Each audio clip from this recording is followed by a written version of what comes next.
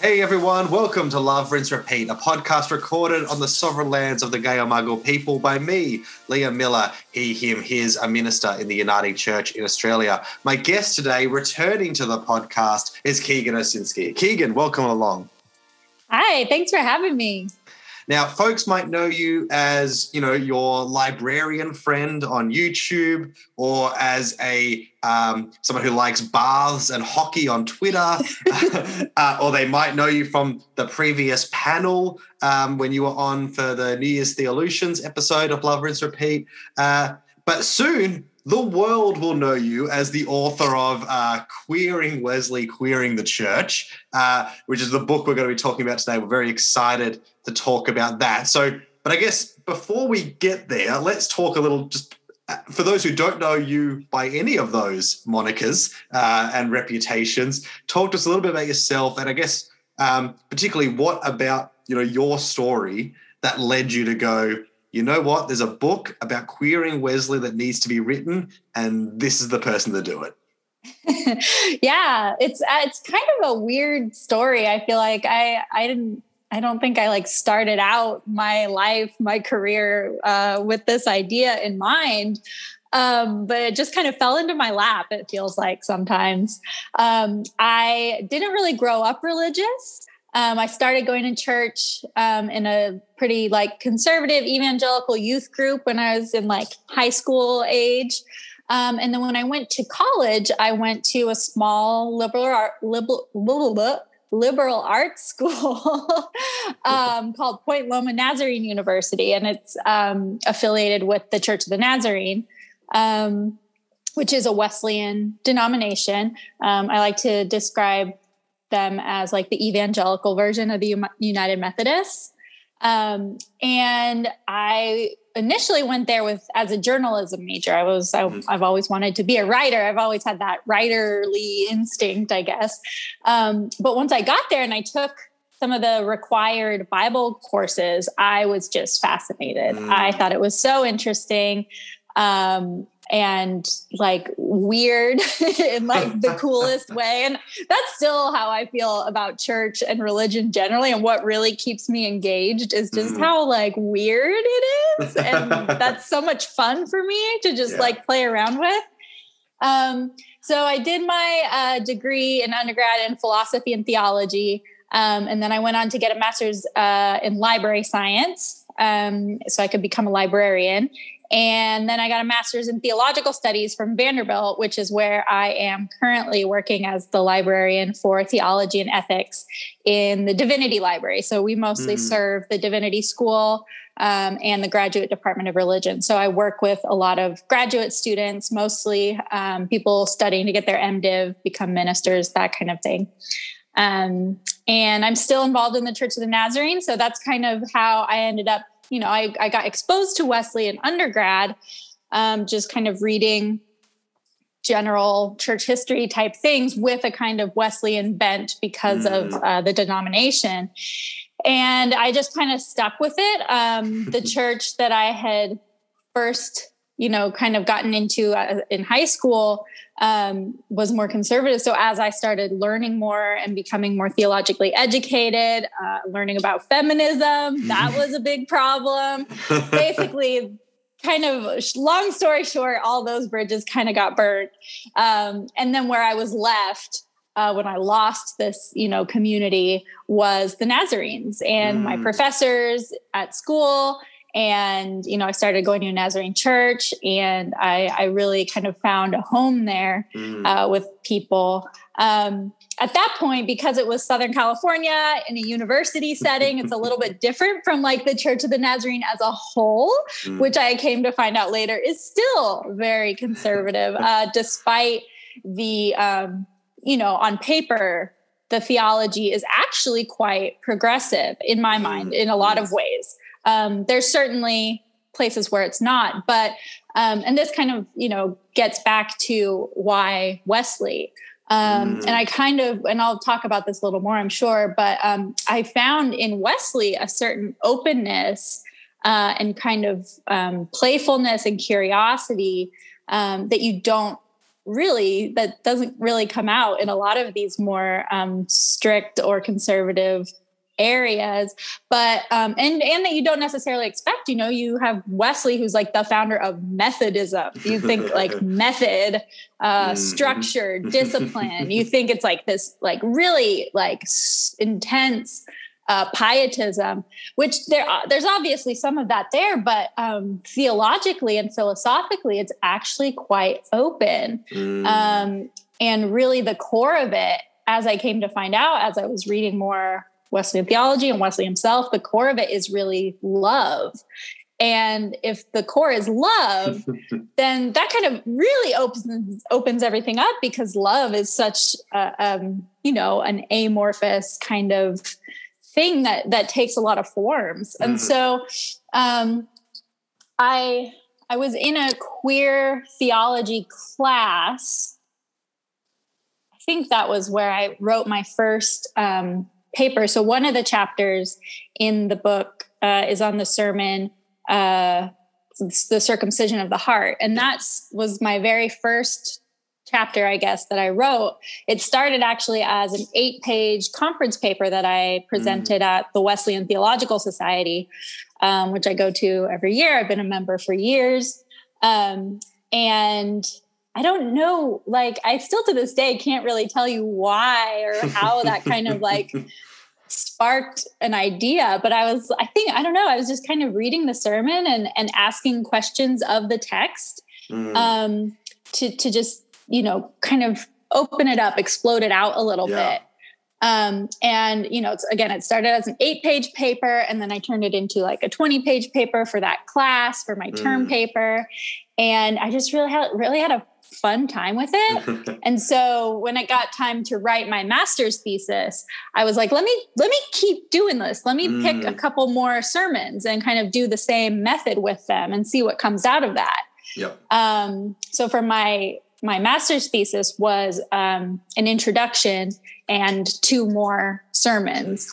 So by the end of my master's program, I had an introduction and 3 chapters. And I was like, how's that? Well, let's write a book. Yeah. The momentum was going at that point. Yeah, exactly. Harder to stop the train. Exactly. And at this point, now it's been 4 years of this process, and it's so exciting to like see it come to fruition and to like start to finally get it into people's hands and have people start reading it. Yes.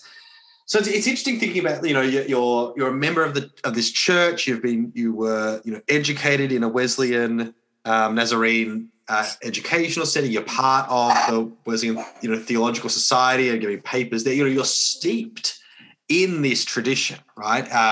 So you're writing this. The book is coming from inside the house, as it were. So I'm curious about how you navigate that and how that has maybe informed your understanding of what we owe to the tradition, in a sense that, from coming from within it, that what we owe is I think from, you'd argue your book is this, that within your fidelity to what Wesley is trying to do leads you to have to go through Wesley to something, rather than going the way we honor him is merely reciting, or trying to or even trying to go maybe this is what he will guess what he would have said about this situation. So I'm just curious about how you understand it as this process of writing within the tradition, and how that informs how you believe we approach and live within and play within the traditions that we all inherit. Yeah, that's a great question, because that's really been kind of my goal in this. I get a lot of feedback, let's say, about why are you even doing this? Like, if you don't like it, leave, like that kind of a thing. And my response is usually, I don't not like it. I do like it. That's the whole point. Yes. I'm certainly reading in a different direction and taking it in a different direction, but it really is faithful to the tradition as I see it. One of the main kind of inspirations or kind of legacies that I'm trying to tap into is that of Mildred Bangs Wynkoop. So I cite her several times in the book. Her, kind of magnum opus is from 1972, 74. I always forget. I should look it up, but it's called A Theology of Love. And her work was really kind of groundbreaking in that it moved the tradition from the more like kind of classical holiness idea of purity to talking about holiness as love. And so I have kind of really grabbed onto her work as kind of a baseline to think, you know, my definition for holiness is going to be perfect love of God and neighbor. And she grabbed that from Wesley. Like, she read Wesley a certain way. She got a lot of, let's say, feedback for doing that same thing in the 70s. Right. And so one thing, and I'm pretty sure I quote this in the book, she talks about how her work, she felt like we had to get some kind of translation from John Wesley's time into the present day because, you know, culture changes, society changes. And so to make Wesley work for us today, we have to do some translation. It's just not going to be the same, you know, one-to-one kind of correlation. Same thing with the Bible, right? Like, no one would, you know, say that we don't necessarily we literally have to translate the Bible into English for a lot of us, you know? And so the idea that Wynkoop was saying Wesley was, you know, 200 years ago, almost 300 years ago at this point, we need to translate him for today. And I'm like, well, you know, the 70s were, you know, 40 years ago. 50 even. 50, yeah. Oh, gosh. I'm still in that camp of like, oh yeah, the year 2000. That was like 10 years ago. It's abhorrent. But so I'm like, well, it seems like we have to start doing the same kind of translation from the 70s to today and taking Wynkoop's work and kind of moving it forward.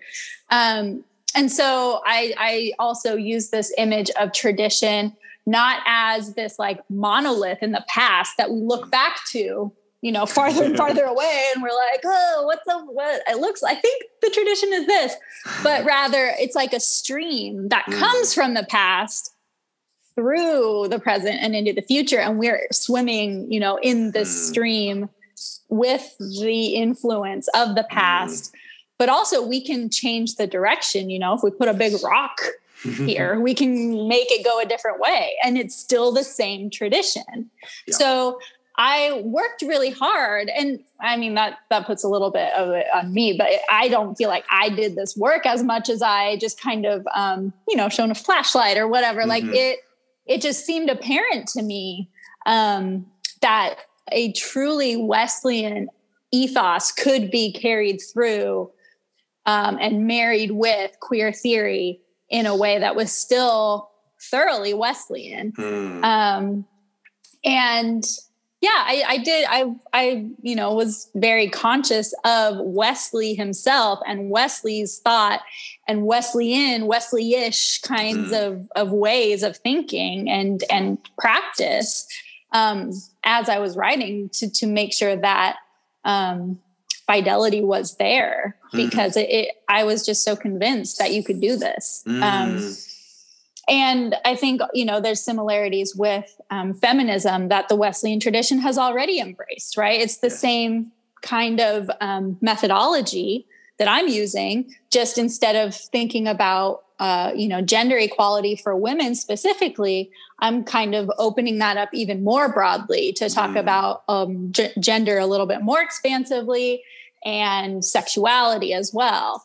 But you know, feminist theory and queer theory have so many similarities, that I'm like, if you guys are down with the feminist theory, like you can do this too. It's totally okay. It's very, you know, it's all in the same family.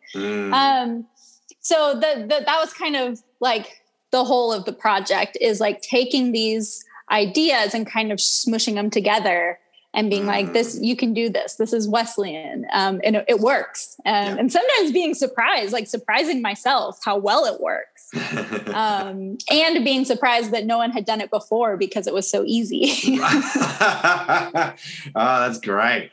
Well, hopefully it spurs a lot more, which will be exciting. Yes. So you said how, you chose a sermon, the circumcision of the heart sermon first in that very first paper, then you added 2 more, then come the book, you add 5 more, because it's 8, I think, in total. So 10. Sorry. So you added 7 more. So the book is essentially, for those interested, there's an introduction, and then there's, reflections on 10 sermons of Wesley. And it's interesting when you talk in the introduction about how those sermons which were picked. And that you kept hoping you would stumble upon, a great methodological system for why these ones, but really, and quite fittingly, it wasn't that. It was an attraction. It was a desire. It was a fleeting glance or maybe some prolonged eye contact with a particular sermon that led you go, I think there might be something here. So talk to us a bit about how you did that. Did it end up being a thing that you were actually, you had about 20 suitors and had to cut it down to 10, which I'm sure, Keegan, you're familiar with. But how was that process of actually figuring out how to do this and which ones to choose? Also, I guess so you weren't constantly doubling up. I mean, I'm sure with Wesley you're always like, oh, holiness again. How did you find that process of actually getting the sermons picked? Yeah, like I said, and like you pointed out, throughout the whole process, people always were asking me so how are you choosing the sermons, or why these sermons? Even in my defense of my thesis, my readers were like, so why did you pick these sermons? And I was like, I don't know. And I felt really bad about it. And so I was like, all right, if I'm going to do this book project, I need to there has to be a reason. And eventually I wrote, that little excursus that appears in the introduction. And I was like, this is bullshit. I was like, this is complete bullshit, but hopefully people get it. Yeah. Cause it's true. It really is true. So what I did was I read a lot of the sermons. I didn't read all, 150 or whatever of the published, standard sermons. Yeah. But I did go through all of them at least a little bit. So a couple years ago, I got a little fellowship thing at my at Point Loma's Wesleyan Center. So I got to go and hang out there for a couple of weeks on campus and use their library in the Wesleyan Center. And I just had time to sit with the project and kind of But my plan was to select the sermons and pitch my book to publishers. So I spent about a week just going kind of sermon by sermon, flipping through, scanning, even some of them I could kind of tell based on the context or the title. I was like, okay, that one's not going to really work. And then I kind of narrowed it down to 50. And then I narrowed it down to 20 that I read through until I had this spreadsheet of color coded, yes, no, maybe situation. And finally I was just I just kind of had to choose. And again, it was really kind of blind and faithful, I guess, in some ways, because at that point I had only really just read the sermon and gotten that little spark feeling. I hadn't done hardly any of the work that, translated into what you see the chapters looking like today, which bring together kind of a lot of different things and different theories and other resources. And I kind of did a lot of that stuff much later after I had chosen. So some of these I sat down, the nice thing about this kind of structure of the book, at least for writing it, and I think for reading it too, is each of the chapters is fairly standalone. Yeah. So, for the readers, you'll be able to, pick it up, put it down. The chapters aren't very long. There is a thread that goes through them all, but they're mostly, like I said, standalone. So there were some that when I sat down to write them, I was like, all right, this is the one we're doing now. What are we doing here? Let's see. So it really was a lot of experimenting and just kind of play and fucking around, because I really like some of them. Like, I think the one on the wedding garment, that one is the one where I kind of bring in stuff about like femme, butch, queer aesthetics. Yep. That one I kind of knew pretty early on I was going to go that direction with it. But some of the other ones, like, I had no idea what I was going to do. And I just read the sermon over and over and over until something clicked or something jumped out, or a line of questioning that I took finally bore something interesting that I could get into.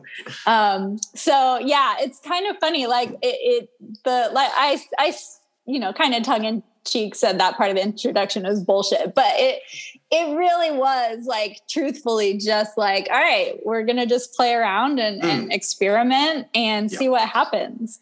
So it was really fun to do it that way. Yeah. I think it points to what you're talking about with the fertile ground that's there, in the fact that it doesn't have to be this really laborious, methodical process, or even doesn't have to be like, okay, there's one little thread or one like concept, and if I find the sermons with that, I can kind of claim it as, it's just there as you look for it. There's just an openness, as you said, a trajectory, that spark that you can then take, and by diving deeper and by drawing in other voices and other articles, as you say, find more and more there. And I think, as you say, there's quite a lot. Like, as I said, the chapters aren't, go in different, there's chapters on, as you said, the butch femme aesthetics. There's chapters on, epistemology and knowing and unknowing. There's like, on sin and humility, and you cover a huge range, but it's all open to this querying as you develop it. Yeah, and I think in some ways I was trying to model something that I want to encourage other people to do. And like you say, like each of these sermons, there wasn't just one way I could have even read them. I think there are some of them that I started 3 different times and, was like, well, I could go this way with it, or I could go that way with it. And I had to just pick one, right? Or else the book would be, 4 times as long. Yeah. But I really want to kind of model this process to show that really anyone can do it, and kind of give permission in a way. Because I think that a lot of people are afraid to do this. I mean, certainly with the Bible, right? You have this idea of like, oh no, the Bible, like there's one right way to read it. Right. And if you aren't reading it that way, you're wrong. And the same with, Wesley's work, which isn't, scripture per se, but it is this like foundational text of the tradition.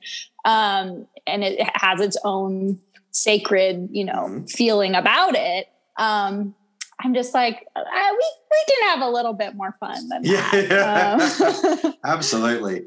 Yeah, I mean, like, so I'm part of a Uniting Church in Australia, which is a union of Methodists, Presbyterians, and Congregationalists. So the Wesley strain runs through, maybe stronger in some Uniting churches than others. But yeah, there's definitely pockets of the Uniting Church which have an almost like Bible in one hand, 44 sermons in the other, like, and a kind of real strict thing. But then there are others which are taking that, like, yeah, Wesley's part of what we inherit along with, and all of that is something that we need to seriously engage, read well, but think about it, how it can be open, generative, and life-giving in the contemporary context.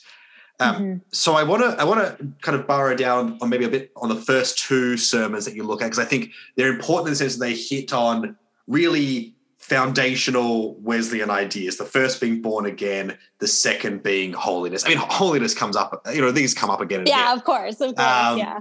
But there's something there. So the first one on being born again, you kind of, spend a bit of time showing just how central that is for Wesley, what it means for Wesley as a general concept, why it's so important. And then the whole time you're doing that, you're running with the analogy of coming out, of that there is this, really in so many of the ways that Wesley is speaking about being born again is how queer theory and LGBTIQ people speak about the act of coming out, of coming out of death, of coming to full knowledge of oneself, of reckoning with the lies about the self in the closet, and then coming to toward truth, and then that being about, in that being born again, in that coming out, that being the act that allows us to fruitfully and freely join in the liberative, neighbor-loving work that God has called us to. So talk to us a little about this, bringing these two together, and how you feel that really kind of, because it's not only, it's the both too. It's the Queering Wesley helps us understand and engage Wesley in a different way. So it's like the two speak to each other. Wesley has something to say about how we think of the Christian life and of LGBTIQ people, and the lives of Christian LGBTIQ people have something to say about how we think about Wesley. It's this dialectic. So so I'll open that over to you. Absolutely. This was one of those ones where it just seemed so obvious to me that, like, of course, this idea of being born again is something that queer people really would resonate with. I mean, I personally don't have a really like crazy coming out story or anything. My own story was just kind of like, oh yeah, this is normal, right? And it's like, oh wait, no, actually, not all girls like girls. And I was like, oh, all right. Like, so it wasn't like this big deal. I didn't have to like sit my parents down and do all that kind of thing. And it wasn't like, I came out and my life changed in a certain way. But I mean, I know that is a pretty common experience for a lot of people, where they kind of finally accept who they are as a queer person and are honest about that to other people or just to themselves. This takes a lot of different forms. But it really is this kind of turning, this kind of repentance, right? Of like saying no to this life of death, of, there's just so many ways in which closeted queer life is, like, you could say sinful, because it has so much pain, so much death, so much, lying, repression, denial, like all of these, like, it had bad things, and it has bad results for people's lives and bodies and communities. And so to stop with all of that and instead turn to a life that is full of hope and joy and love, like, that's the Christian story, right? Like, yeah, absolutely. So that seemed really obvious to me, to talk about a new birth being a kind of coming out. And I think, I often cite Patrick Chang. His book, From Sin to Amazing Grace, has this kind of dichotomy, and he has a model of Christ as like the out Christ. That is kind of, I was able to work with, of this idea of like honesty and claiming like the gifts that you've been given. And I think, again, with this idea of repentance, I talk about humility, and I do this in a couple different chapters, because it comes up a lot in Wesley.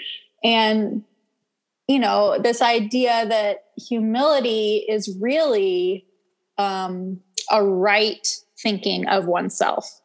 So obviously we've heard a lot about humility in the sense of like, you are bad, you are sinful, right? You need to be humble. Like, you're not as good as you think.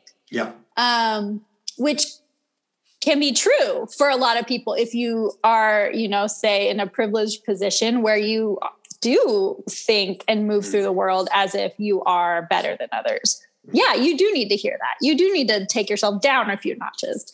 But for other people, in this case, queer folks who have been told you are bad, you are wrong, who you are does not belong here. In their case, humility or right thinking of themselves, they actually need to like cool it on the negative self-talk, to be honest and frank about who you actually are would actually be this like kind of reversal of pride and humility. And this is why we have like Pride Month. And you think like, oh, pride is a sin. Why would you want Pride Month? Well, it's this reversal that is actually very necessary for the acceptance and wholeness of the human person, that, it seems Wesley would actually agree with, because he says, that humility is right thinking of oneself. He doesn't say humility is thinking you're a piece of shit, right? Yes. He and so even there, it's like there are so many things where you would expect Wesley to be really harsh and, difficult to work with, and be like, okay, like, oh my God, how am I going to make this a positive message? That wasn't the case. Like at every point I was like, oh my God, he's going to, say something awful about sex or something. And I'm going to have to do all kinds of like work to make this work. That just wasn't the case. It was so easy to just be like, yeah, Wesley, I agree. We do need to think rightly of ourselves, and that looks different for different people. And certainly for queer folks who have been told their whole lives that they're wrong and sinful and don't belong somewhere, like, to think rightly of themselves means to think more positively of themselves and to love themselves as they are, as God made them to be. Yeah. Yeah. I loved all that stuff on humility. So my master's thesis was on like James Cone's doctrine of sin, which I think is a lot of resonance, right? Like, for white people, for white males, the sin, humility means your sin is you've been playing God in the lives of others. Yeah. And you've been raising yourself up. And so what you need is exactly that descent, that change, that. But for those, for black people who've been, denigrated and humiliated and exploited and violated, and that, to accept that is not humility. That's to negate the work of God, which has declared you a new being and brought you out into and liberated you. And so affirming and saying, black and beautiful, affirming and saying black power is, a word of the gospel and brings life. And I think that's so helpful the way you explore that here in this context. And it's really interesting. I can't remember who you're bringing in this point, but you're talking about just that how much of the sin talk has just been written from a universal white Western male standpoint, where, like, yes, maybe, as you say, some of that humility talk makes sense, but it's when it's universalized, it's not actually applicable or helpful in any kind of way that holds water. So I think that's a really helpful distinction that you make. So thinking a bit more about holiness, so some of the humility talk is that's one of part of Wesley's idea of holiness. But I think what's really helpful is that, you really point to the idea that holiness is dynamic.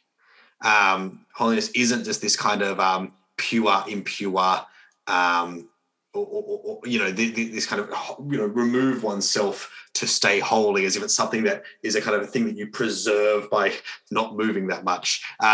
So talk to us a bit about the dynamic aspect of holiness and how that helps. I'm thinking particularly that circumcision of the heart chapter, how that helps, open up this queer reading that inherent in that Wesley's concept of holiness is this openness. Yeah. So I think, as I mentioned before with Mildred Bangs Wynkoop and her idea of holiness, like just bringing that out of that holiness is love, perfect love. And from there, it just flows really easily, because you can't say that love is just one thing. I think that's really easy for people to grasp, because, if you're in relationship with people, that, like, that it's different to love, your brother, or a teacher, or a, romantic partner, or, like, these are all different things. And even, your different children need different things when you're loving them. Right. It's just a very human thing that we instinctually know if we're in relationship. And so the same goes with holiness, and holiness being perfect love of God and neighbor. It's the same with God, right? We can't think of God as this, like, single monolith, like big, daddy in the sky type stuff, right? Like that we know that that's just not how God functions in our world. God is at work doing all kinds of crazy things. There's so much mystery there. Yeah. There's no way that love of God would look like just one thing, either love of God from God or love of God to God, right? Like, there's just so many different ways that people experience God, and that God, engages with people, that just, like, to me, again, seems so obvious that love is the same kind of multifaceted, mysterious thing that you just can't pin it down and be like, this is what it looks like to love someone. Good luck. Like, that's just not the case. No. Each person you meet and engage with, each friendship you have, you just kind of experiment and get to know the person. And we have tons of, all these like personality quizzes and Myers-Briggs, Enneagram, love languages. People are different, and they experience love differently. They give and receive love differently. And so if we talk about love as what holiness looks like, or the basis of holiness, then holiness is not going to look like just one thing. For different people, it's going to look different. In different places, in different times, it's going to look different. But the point of it is it loving? You can't be doing holiness if you're not loving. And so I think just constantly keeping that in mind as I was writing, and remembering that, like, love is the baseline for holiness really changes everything.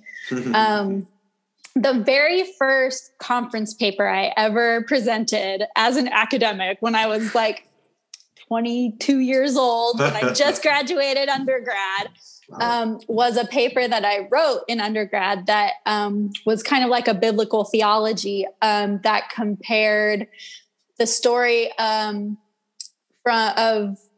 Uzzah and the Ark of the Covenant and the story of the hemorrhaging woman. So you have the story of Uzzah, who's carrying the Ark of the Covenant. The ox stumbles and he touches it and he's struck dead. And they're like, it was a holy thing. You're not supposed to touch it. Serves you right. Well, in, the Gospel of Mark, also Matthew, I use the Mark one always for some reason. You have the hemorrhaging woman who is also unclean, who just grabs Jesus right on the cloak.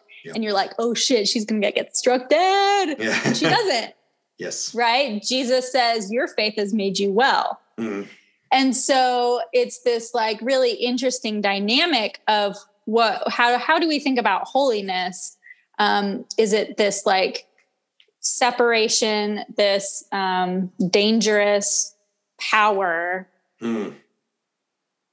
Yes, it is. And it continues to be in a lot of ways, but also it is in Christ, this love.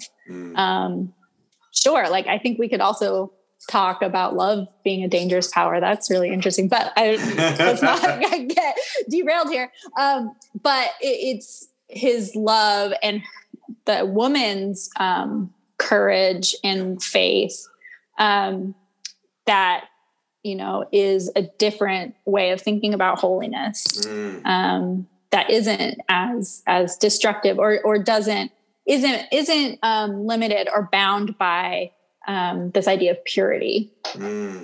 That's really helpful, and it's great because that passage was just in the lectionary just a couple of weeks ago, and I preached on that, and I talked about that idea. She comes forward with fear and trembling, right? When after Jesus says, "Who was it that touched me?" Like, she could have just bolted, but she comes forward with fear and trembling. But yeah, does she worry that Jesus is going to strike her dead or take back the healing because she has approach? But I've been thinking about that then pretty much following pretty soon after is Jesus sending out the 12 with basically the mission of be me, like go and just keep doing everything that I've been doing and do that out there. And what I was thinking about with that, when I was preaching on that idea of the woman coming and touching is, are we seen as those whom someone could look at us as the body of Christ now today and go, if I but touch their cloak, I'll be made well, right? Are we those people who are seen as someone who go, I can find healing and wholeness and restoration and a mercy from this debilitating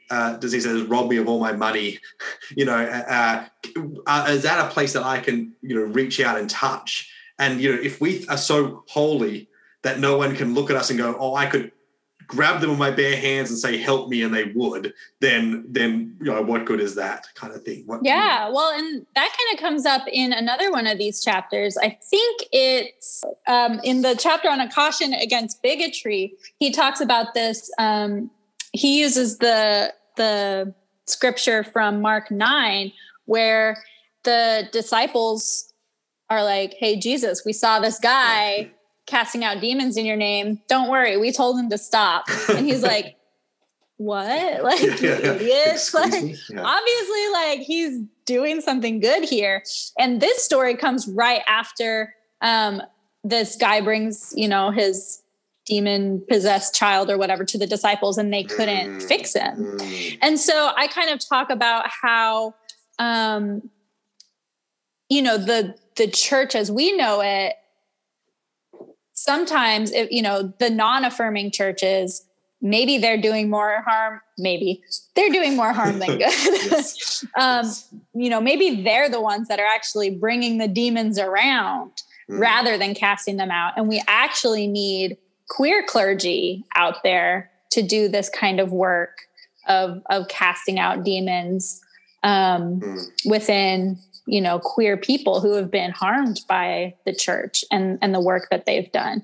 And that, if you kind of map it onto this story, Jesus is like, oh yeah, like anyone who's doing work in my name that glorifies my Father, do it. Forbid them not, is what he says. And so I kind of riff on that and talk about how, like, are we forbidding people to do the Lord's work? Like, is that really what you want to be doing, church?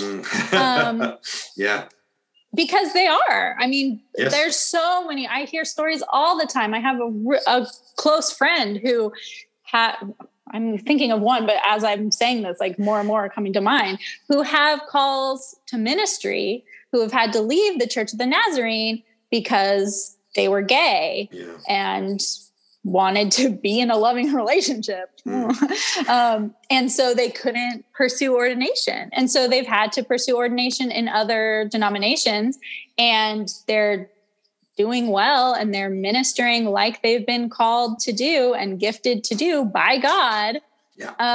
And the Church of the Nazarene has just been like, no, we don't want you doing that here. And it's like, these are gifted ministers of the gospel. And you're just like, kicking them to the curb. It's absurd. And then bemoaning that our churches are dwindling and shrinking and exactly. I also make the analogy of the Red Cross and the blood donations. They're always like, we need blood donations, and then all like the gay men show up and they're like, not you though. Okay, well, not good. We're getting toward the end of time, but I want to talk about one other chapter. I want to talk about pleasure. Because exactly. This is what you get if you hang, you've listened to the whole episode, you get the good stuff.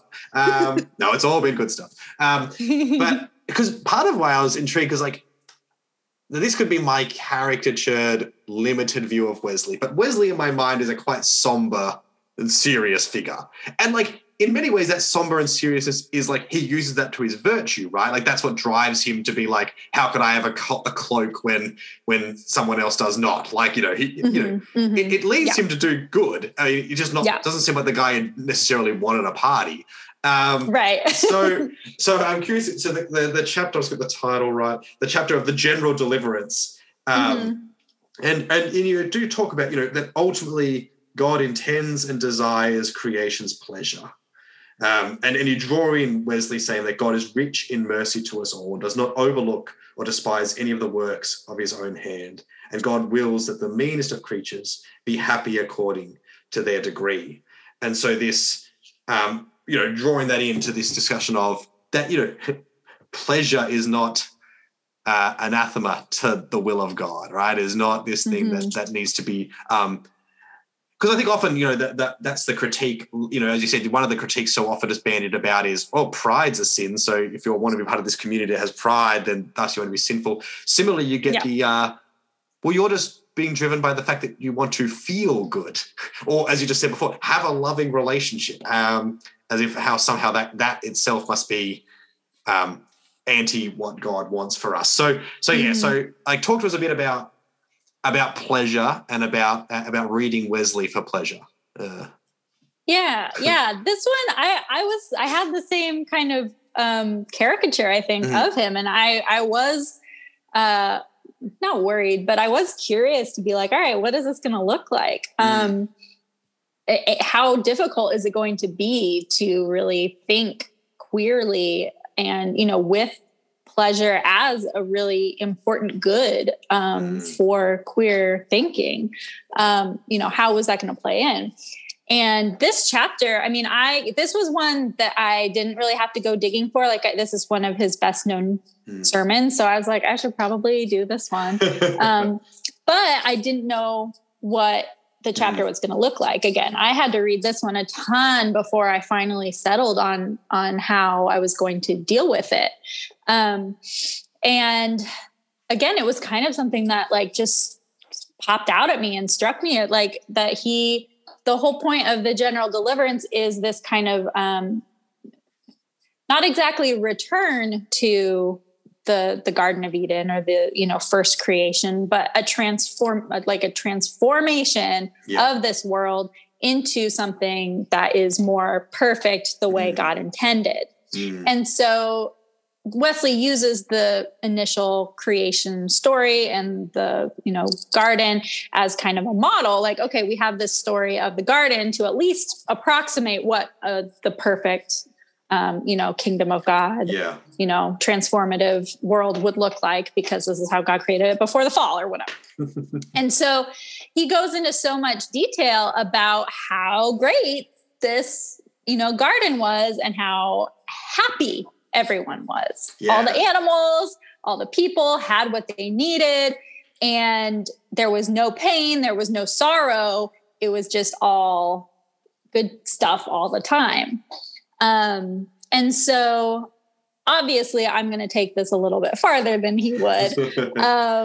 But it has this, foundation, this background about pleasure, and that he's not necessarily against it. He thinks this is a good that God created. Of course, whether or not he thinks that good should be, pursued often, here and now, that's something where he probably is but the point is he's envisioning this transformed future, this transformed perfect world, kingdom of God, heaven stuff. Yeah. And that includes pleasure.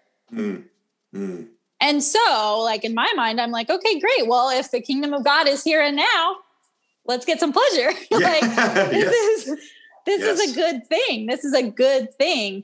That in the garden, they had all this great food. They had all of everything that they needed, and it was great. And this is a good thing. And so I'm thinking, if we are redeemed for the kingdom of God here and now, then let's do some of that. Yeah. In the same way we're doing some of the other things that we expect to happen in the kingdom of God, as far as, mutual aid or, caring for our neighbors, caring for the earth. Yeah. Pleasure, I think, can be among those things. And I'm going to say that includes sexual pleasure. Yes. Yeah, I agree. And I think you said, you're taking it further. But in some ways, it's and you draw on Marcella Althaus-Reid a bit here. It's throughout early in the book that the point is not necessarily you're taking it further in a kind of transgressive or dishonest way. It's almost the acknowledgement of the problem with so much theology is that it stops short from the past. That it didn't consider that people are sexual beings. That people are in bodies, and bodies desire and yearn and experience a gamut of pleasure, and it's actually not very definable or categorizable or heteronormative. And the problem with Flemish trilogy is that it kind of cut short or limited this part. Like often, we'll talk freely about all these, like the variations here, but this one will just hold it a bit tight. So I think, in many ways, the work that you're doing is a kind of redemptive work that's saying, like, look, it's there. And what whether or not was pushed through, but for various reasons didn't. And here's an opportunity to do it now. Well, and I think part of I mentioned how I was kind of nervous, like he was going to be this really like strict, like disciplinary kind of figure, and there just wasn't that much stuff about like sexual purity in there. I think why that is just because these are sermons and they were preached in mixed company. And so like would not even mention, sex at all, even like vaguely, hardly ever. Sure. Yep. So in that sense, I mostly just had to work with an absence. Which was fine with me. It made it a lot easier to be well, if he didn't say anything, look, obviously that, right. I mean, obviously it's not exactly like an argument from silence, but, I understand why that would be the case for him.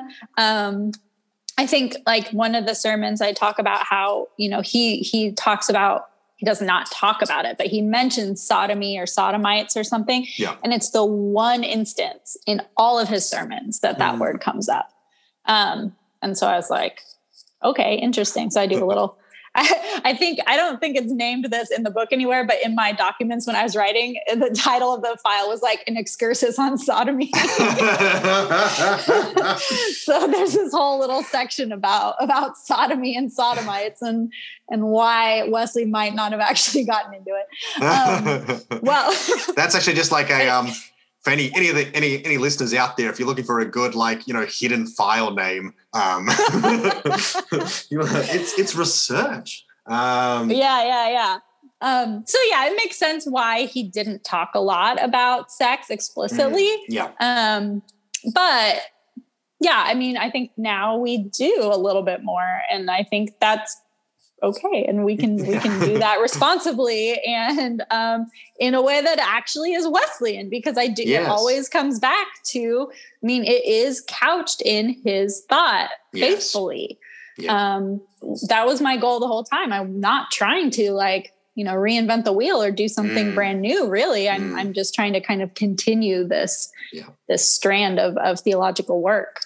Yeah, I think that's a perfect ending. That is such the virtue of the book. I mean, is that faithful engagement with a live tradition that shapes so many lives, and the hope that it can be more positively shaping, more liberatively shaping, more lovingly shaping for others who have not yet had that experience. So Keegan, thank you for writing the book. It's a pleasure to read. I was very fortunate to get an advanced copy and get to read through it. Folks, the book is Queering Wesley, Queering the Church. It's out. Well, I don't know if it's going to be out right now when this episode goes live. I'm going to assume it is. It's out with Cascade. Buy the book and buy one for a friend. And leave a review. And so Keegan, you're going to get a lot of feedback as you've mentioned. Is there any way that folks can be supportive or helpful, in this next season to you, more so than just going and picking the book up?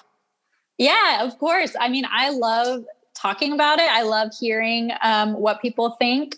I think I mentioned I do want this to be the beginning of a conversation. I want other people to pick it up where I left off. There's so much.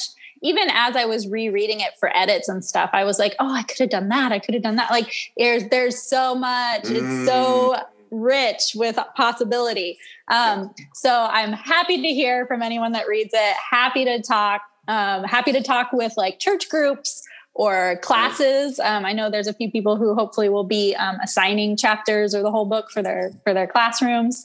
And I'd love to be part of those conversations.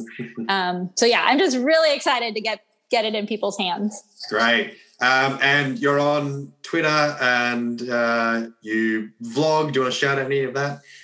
Yeah, definitely follow me on Twitter. My handle is @Keegs with 3 Z's. And then my email address is just KeeganOsinski@gmail.com.